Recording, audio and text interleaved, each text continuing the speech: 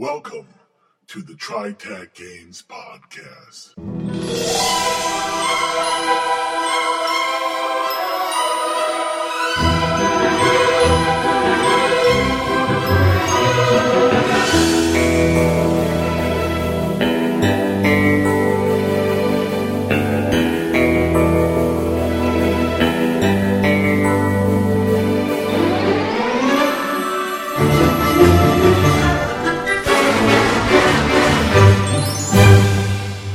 Now, your hosts. This is Bruce. This is John. This is Blix. This is Trav. This is Jay. This is Paul.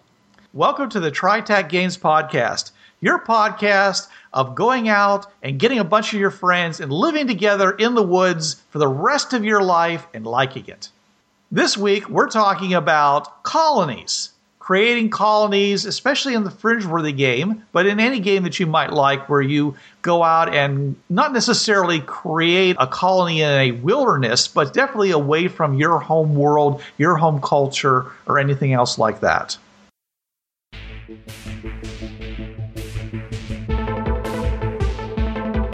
you want to check out something really cool, you need to tune in to the TriTac podcast. What's that, you say? TriTac? What's a TriTac? TriTac is one of the oldest role-playing companies around. They make games like Fringeworthy, FTL 2448, Hardwired Hinterland, Beach Bunny Bimbos with Blasters. Designed for D20 and Savage Worlds, these games will kick your dice into overdrive.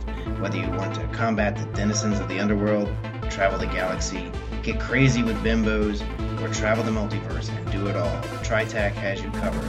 Go to TriTacGamers.com to see what it's all about. That's TRITAC gamers.com. And check out our weekly podcast at tritacsystems.podbean.com or simply enter keyword TriTac in iTunes. You're gonna love it. The problem with most of these questions I've come up with, it really kind of depends on who's running the colony. If the colony is from people who come in, terrorize the natives, and then leave, then a lot of these questions don't make a lot of sense. But assuming that you were actually going there to stay. You're doing the Roman pattern, not the Mongol pattern. Do you think that the colonists would feel an obligation to uplift the surrounding cultures? Of course. Well, they'd lie to themselves and tell themselves that that's what they were doing. You see that all through history. The people justify it so they can feel like they're wearing the white hats while they're putting their boots on other people's necks. No, but I mean really, Jay. I mean, do you think that people would really do that? You're talking the difference between the Peace Corps and Victorian colonialism. Yeah, the Peace Corps versus the Chartered India Company. Or the Romans making one Romans, but more or less. Yeah. Well, I was actually thinking more along the terms of people who were taking a long-term look. We're creating a colony. We're going to be here for hopefully hundreds of years. And when I say hundreds of years, we're talking Fringeworthy here, so maybe more than one lifetime. If it were me, because of my personal biases, I would start that out by setting up a trading post near the portal, trading my goodies for stuff the natives had, like, food, animals, and I would be sharing information with them and inviting them to come and play of their own free will. Let them uplift themselves by grabbing what they want off of the cultural buffet. I've got a political bias in that direction. I don't know of any historical example where that didn't happen and the people didn't glom onto some of the culture, but have it be sort of an evil bloodbath at the same time. Actually, I'm wondering if Bruce is hinting at not a public colony, but a secret colony. That is a possibility. You're scout, and they tell you, everyone dresses in late Victorian dress. Okay, you show up, you speak the language as a native. They can't tell you any different from any other native, and you start a secret colony. Would that be part and parcel to creating your colony? I mean, if you come through and you've got all these high-tech devices, okay, and you're surrounded by people living in the Stone Age, I mean, you wouldn't feel any kind of moral obligation to, make it so that half of their women don't die of diseases and childbirth in their early teens? Where does the moral hell come in where you are living the high life in relative terms surrounded by these primitive cultures? Earth Prime and Victorian Prime. There's a difference in tech level, and there's a difference in knowledge of medicine and so forth. Is it up to Earth Prime to make sure to get the Victorian Prime to that same level? I would think that people would not argue with Victorian people going and buying engineering and medical textbooks and hauling them back home. I don't think anybody would have a problem with that. You mean the Victorians saying, "Oh, no, we don't want any of that higher technology. Oh, heaven forbid." They have said that in regards to a lot of things. However, there are other things that they are taking on. There is no prime directive in this game, and your colony may or may not have such a thing. So it's really questionable about what's going to happen. You may have a situation like in Zardoz, the movie, where you have these people who are living this very idyllic existence on this world because it's their environment. They set up their environment very nice. Meanwhile, they have this one individual who's decided to go out and create a eugenics program in the Outlands for the ultimate purpose of destroying the colony from which he's from. But he is still doing that without a whole lot of oversight. And because he thinks he's doing a good thing. So occasionally you want to run an evil overlord survey of people in your colonies. Be sure nobody's getting any bright ideas. Bright, but overly complicated ideas.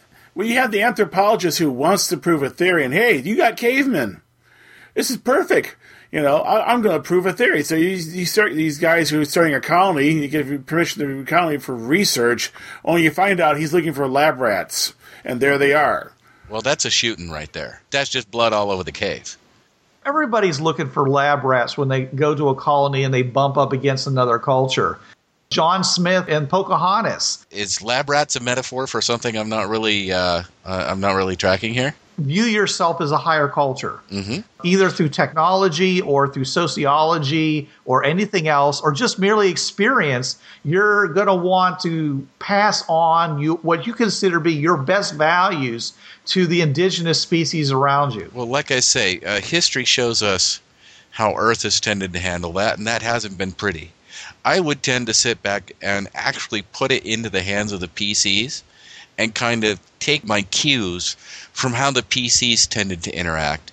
And, I'd open this up because we've had a good discussion just trying to define what we're talking about here.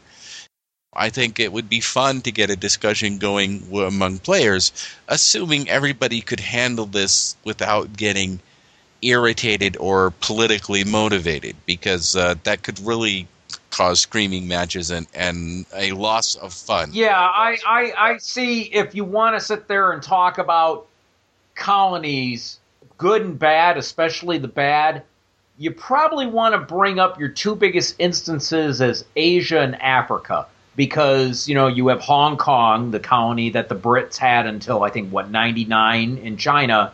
Then easily 80% or so of Africa is made up of European colonies. Let's see, you had the British, the Spanish, the French, the Belgian. Oh, the history of our world, it paints a really not nice picture of colonization, and despite the rhetoric, it was not very often about uplifting the natives. It was about exploiting resources in one way or another. Yeah, we can all agree on that. I'm just saying that it would have to be the PCs, and hopefully the PCs and the players, all of us know our history. We will use that as knowledge of the PCs to try to make a better colony, to not make those same mistakes. Well, that's why I was talking about setting up a trading post, is because then you're dealing with people who are bringing in mammoth chunks and glittery rocks and things. You're dealing with them as equals. You're not saying, I'm going to bestow this upon you because I am superior, because that's the way to get a stone spear in your back. You want them to see themselves as players and as equal partners, because if you don't, that disequality in how the cultures are perceived is going to come out sooner or later, and it's not going to be fun. So what happens when they bring up their mammoth chunks and you start selling them fire water? Because that's what they want. And they go home and they become an alcoholic culture. We've seen this happen. North American natives and the Irish. could you reasonably stand up and say, hey, I've got to control this for you because you can't handle it? Would that put you in a position of being the ruler of the Native Americans? Would that put you in a position of being the person who knew better than the Native Americans what was best for them? That's the question. I know from personal experience, from alcohol addiction, nobody can get well for you. You have to figure it out for yourself. So you just keep selling it to them as long as they're willing to bring something that you're willing to trade for, right? I wouldn't voluntarily sell anybody something that they would hurt themselves with, but there's also people who can drink a beer every now and again. How do I know? How do I determine that without naming myself their guardian? You're not the only person doing this, though. When you show up, you treat them fairly. You don't sell them firewater. If I'm the guy with the control of the portal, yeah. Most of the people that have done this whole, we'll sell you the firewater if you give us, whatever resource that we see. Yeah, scruples aren't exactly high on their list. A lot of the fur trading posts were not as bad as all that. A lot of the expansion came later and was based on, there was a lot of racism going on because they perceived the Native American people as a materially different kind of people. And they used that as a rationalization for doing really, really vile things. We're dealing with a culture that doesn't see people that way. And that kind of randomizes how that's going to turn out. In the 1830s and 1840s, a lot of the fur trappers and mountain men were not that kind of racist.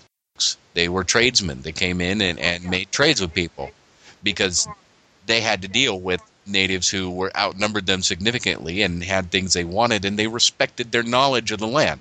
It was later, after stuff came up, that a lot of fire water got sold, and a lot of it was from the government stores. The trappers saw the Indians as like, okay, you guys have the home court advantage. You know this land better than we do. If we're going to find the good furs to get, we're going to be friendly with you. Also, we don't want to anger you guys because you do have the home court advantage. The governments, of course, we're a government of a nation. These are just primitives. They don't have the conveniences we do. Yeah, of course the governments are going to sit there and just, here, have some fire water. We got these blankets to keep you warm. Here's this nice crop of poppies for you to plant. That need for resources, it depends on the scruples of the people doing it.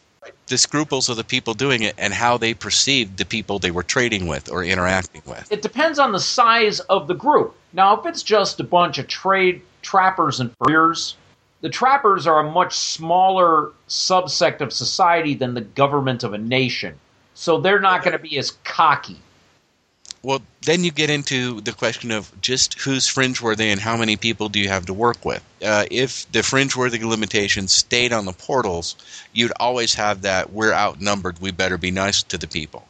But in a late campaign, if they got a real high crystal and real high-level crystal and were able to open up the portals to anybody, then you might see a much larger flow of people back and forth, and you might see people setting up an exploitative colony under the idea that we have enough force to back it up. We can do what we want because you can't stop us. Would people really think that way? Jay brings a good question. What are the sizes of the various populations of colonists you think might drive these changes of behavior? How large does a colony have to be before they're not going to act like these trappers that Trav was talking about? They're going to act more like the Romans. Do you have any idea how many people it takes in order to make those changes in outlook? You need the proverbial butcher, the baker, the candlestick maker. You need a large enough population that supports specialization. Probably minimum 2,000. That's a big colony. But not really, because you need that sort of population to support specialization. That's a lot of fringe-worthy people. But we know from our own past that a village of 50 can get by. Then are these people recruiting from natives to be part of their community and fill some of these specialization slots? Sure, why not? But I will say this, from everything I've read, when you have non-specialization tribes, about 30 is the number that a non-specializing tribe will reach before it starts to be forced into specialization. Because once you reach over 30, you've got too many houses and too many too many living quarters in too many areas, and you've got too many people living amongst each other. Right around 30, once you start to get over that number, you start requiring specialization. If you're talking about a community where you're going to have a blacksmith, you're going to want that to be over 30, because less than that, you don't really need specialists. Matter of fact, you don't have enough people to even have specialists, because everybody needs to be able to gather food at that point. Everybody needs to be able to make their own clothes. Once you start getting bigger than those numbers, like when you get into the 50 range, then you kind of start needing specialists, because now your tribe has gotten too big to have everybody be able to do everything for themselves. Now we're back into what's the purpose of the colony. Because if the purpose of the colony is to get resources and ship them back, then that's going to be a pretty technically specific thing, and it's going to need a support staff and people who know what they're doing. It's going to need specialists. It's going to need a logistics core. Well, you're not going to have that much trouble causing your colony to grow. Let's say that this is a human colony. And when I say human, I'm talking, they could be from any of the human-like races. Are you including humans as the colonists and humans as the natives? Yes, both. So what you have then is that you can come through and you can say, our primary goal here is to breed and bring into our immediate colony people who are natives. You can, within a very short period of time, almost double the size of your colony. You're marrying into the local populace. Then, depending upon what your view is on how old a person the majority is, it could be as little as 15 years. We're talking about people who can live hundreds of years now because they're fringe-worthy. Therefore, your generations are at the most 15 years, possibly even less, depending upon what kinds of technology you have available to you. You go from 200, you almost immediately jump to 400. 15 years later, you're 800. 15 years after that, you're now 1,600. Within 45 years, you've got that 2,000-person colony that Peter was talking about. The human population seems to double about every 100 years, but that's kind of rough. A generation is 25 years. Right. If you're intent on raising your population faster than that, then it doesn't have to be that long. You can recruit natives. If you recruit a lot of natives, what you'll wind up with is that you'll have a native culture with a mix of the original fringe-worthy originators of that particular colony. Unless one of your goals is also to maintain your culture. That could be kind of difficult because it's hard to talk about those things without tripping over that racist issues, without tripping over an unwarranted sense of supremacy. It's hard to define your own culture and then stick to it and not be a to some people about it. I agree. You'd probably be taking the standpoint that your culture is superior to the native culture. I think that would be in part of trying to increase your numbers as quickly as possible that way. I wouldn't necessarily be comfortable with that personally, but I can see where people would think that way. I say, look in the world today. There are former British territories that are terribly British, and they're not Caucasians, like Barbados, India, Bermuda. Parts of India. They carry on that British culture, even though they're not Anglo-Saxons. English is the second most common language in India, and it's a common language of trade. But I think it would have been nicer if they could have learned it and put it into use without having lots of people die about it. Right, which I say is the difference between a Victorian attitude in uplift and a JFK Peace Corps idea of uplift.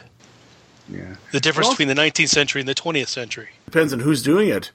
Don't forget that every Blizniz is fringe-worthy, and there's got to be another Blizniz world out there. And if they were to get together, they could be a force. A peaceful force, though, because it'll show up en masse at your colony, and everyone's happy now. More importantly, I see the Blizniz as being an important part of any negotiation, just to keep hotheads from getting hot, keeping cooler heads to prevail. I have one problem with using Blizniz, and I mean that I have a problem with it. I'm not having the idea doing it. I'm having the Blizniz decide. They're sick and tired of all this strife out there. They're going to do something about it. They're not stupid. I mean, they wouldn't have survived as long as they did just with the field. I mean, they'd use it judiciously. Oh, all these Blizniz are marching out, and they're going to decide, one, we're going to force peace because we don't want to deal with the strife anymore. That's still them taking a very authoritarian mood, but also, let's face it, the Blizniz don't have guns. I'm sure that a bullet travels a lot farther than their calling field. And if I were to see a bunch of 5-foot-tall elephants speaking like this, saying, okay, we're going to calm you down now. Yeah, but they wouldn't do that, Trav. That's the whole thing, is that their calming field is just that. It doesn't force anything. Yeah, I know, but I mean, the way that John was saying it was sounding like, okay, we're tired of the stripe, we're going to go out and do it. And then they just naturally exude it. This would be their philosophy of why they would go out and start spreading out on the Fringe Pass. Wherever there is strife, let me go there, and things will get better just by me being there. Okay, John was kind of coming off as like how the Enchantian Incursion, it's like they made the children of the universe sing. And those who didn't want to sing, they used psychology to make them sing. Yeah, that's a little bit authoritarian for me. Yeah. I was also thinking of from Farscape, the race that created the Peacekeepers. They had this natural ability to calm people down. The conciliators, yeah. Why peacekeepers? And why did they feel like they needed the peacekeepers with guns to go shoot everybody? They couldn't be everywhere. They needed someone to, enforce the peace. And then when the Eidolons were consumed in the time bubble for 20,000 cycles, the Peacekeeper, as Yondalau said, the Peacekeepers kept peace the only way they knew how, through the muzzle of a gun. And it's also possible that there are lots and lots of Bliznas out there that are different than the Bliznas we've already run into, that they may use their calming effect in a forceful fashion. The carnivorous evil fringe Nazi Bliznits? Yes. Yes. Come over and offer yourself to me for my eating, you miserable worm, Bliznas. Yes. Okay, that's just one step down from Thrint, from Larry Niven. The slavers, who basically use their psychic powers to enslave people. I mean, any tool can be turned to evil by the right attitude. Oh, dear God. Finding an alternate world like hooks up to Thrint. I would not want to even go anywhere near that world. Gee, sounds like a great reason to include it. The Thrint are lazy so-and-sos who use their psychic powers to enslave everyone around them, to do the work for them. Uh-huh. You want Heinlein's puppet masters. That's an interesting question. If a puppet master takes over a fringe-worthy person, is the puppet master fringe-worthy, or are they freed when they step through the portal? Yeah, they would be freed when they step through the portal. But it's a parasite, isn't it? It is a parasite, but it's intelligent. That's the difference then. And the portals can tell and exclude the... Unless you define the puppet master as only being able to exploit the intelligence of its host, which means it may not be considered intelligent at that point. It all depends on how you define them. Wait, there's another thing. You could be so fortunate that puppet master was 1 in 100,000 that was actually fringe-worthy. Yeah. That would suck. Right. Be like, I'm the unluckiest guy in the world. Or Master Meller made it. Yeah, but when it does the fission, Tweedledum becomes Tweedledee, it would still run into the same problem that it would be the only one that was fringe-worthy. Right. Yeah. Though I was just thinking, though, it could be that because the way it fuses into your system, it's basically you now. So you really can't get rid of it without killing you. You know, it's one of those things. Of course, at that point, would that change your signature? Would you stop being fringe-worthy? All sorts of questions for another show. Yes. And when we do that at the show, we got to talk about what if you've been infected by an alien? This is Bruce Sheffer saying there are a million worlds out there, so go explore them. This is John Ryer saying keep your powder dry and keep those cards and letters coming in. This is Blix. Don't hate the game, hate the players. And this is Trav. There's a reason why it's called gaming. It's for having fun. Yo, brothers, this was the TriTac Games Podcast. You know the drill. It's protected under the Creative Commons License 3.0. No commercial reproduction, no derivatives, and sucker, you best attribute this to the folks at TriTac Games. And if you don't, we'll be after your sorry butts, because we're some bad mothers.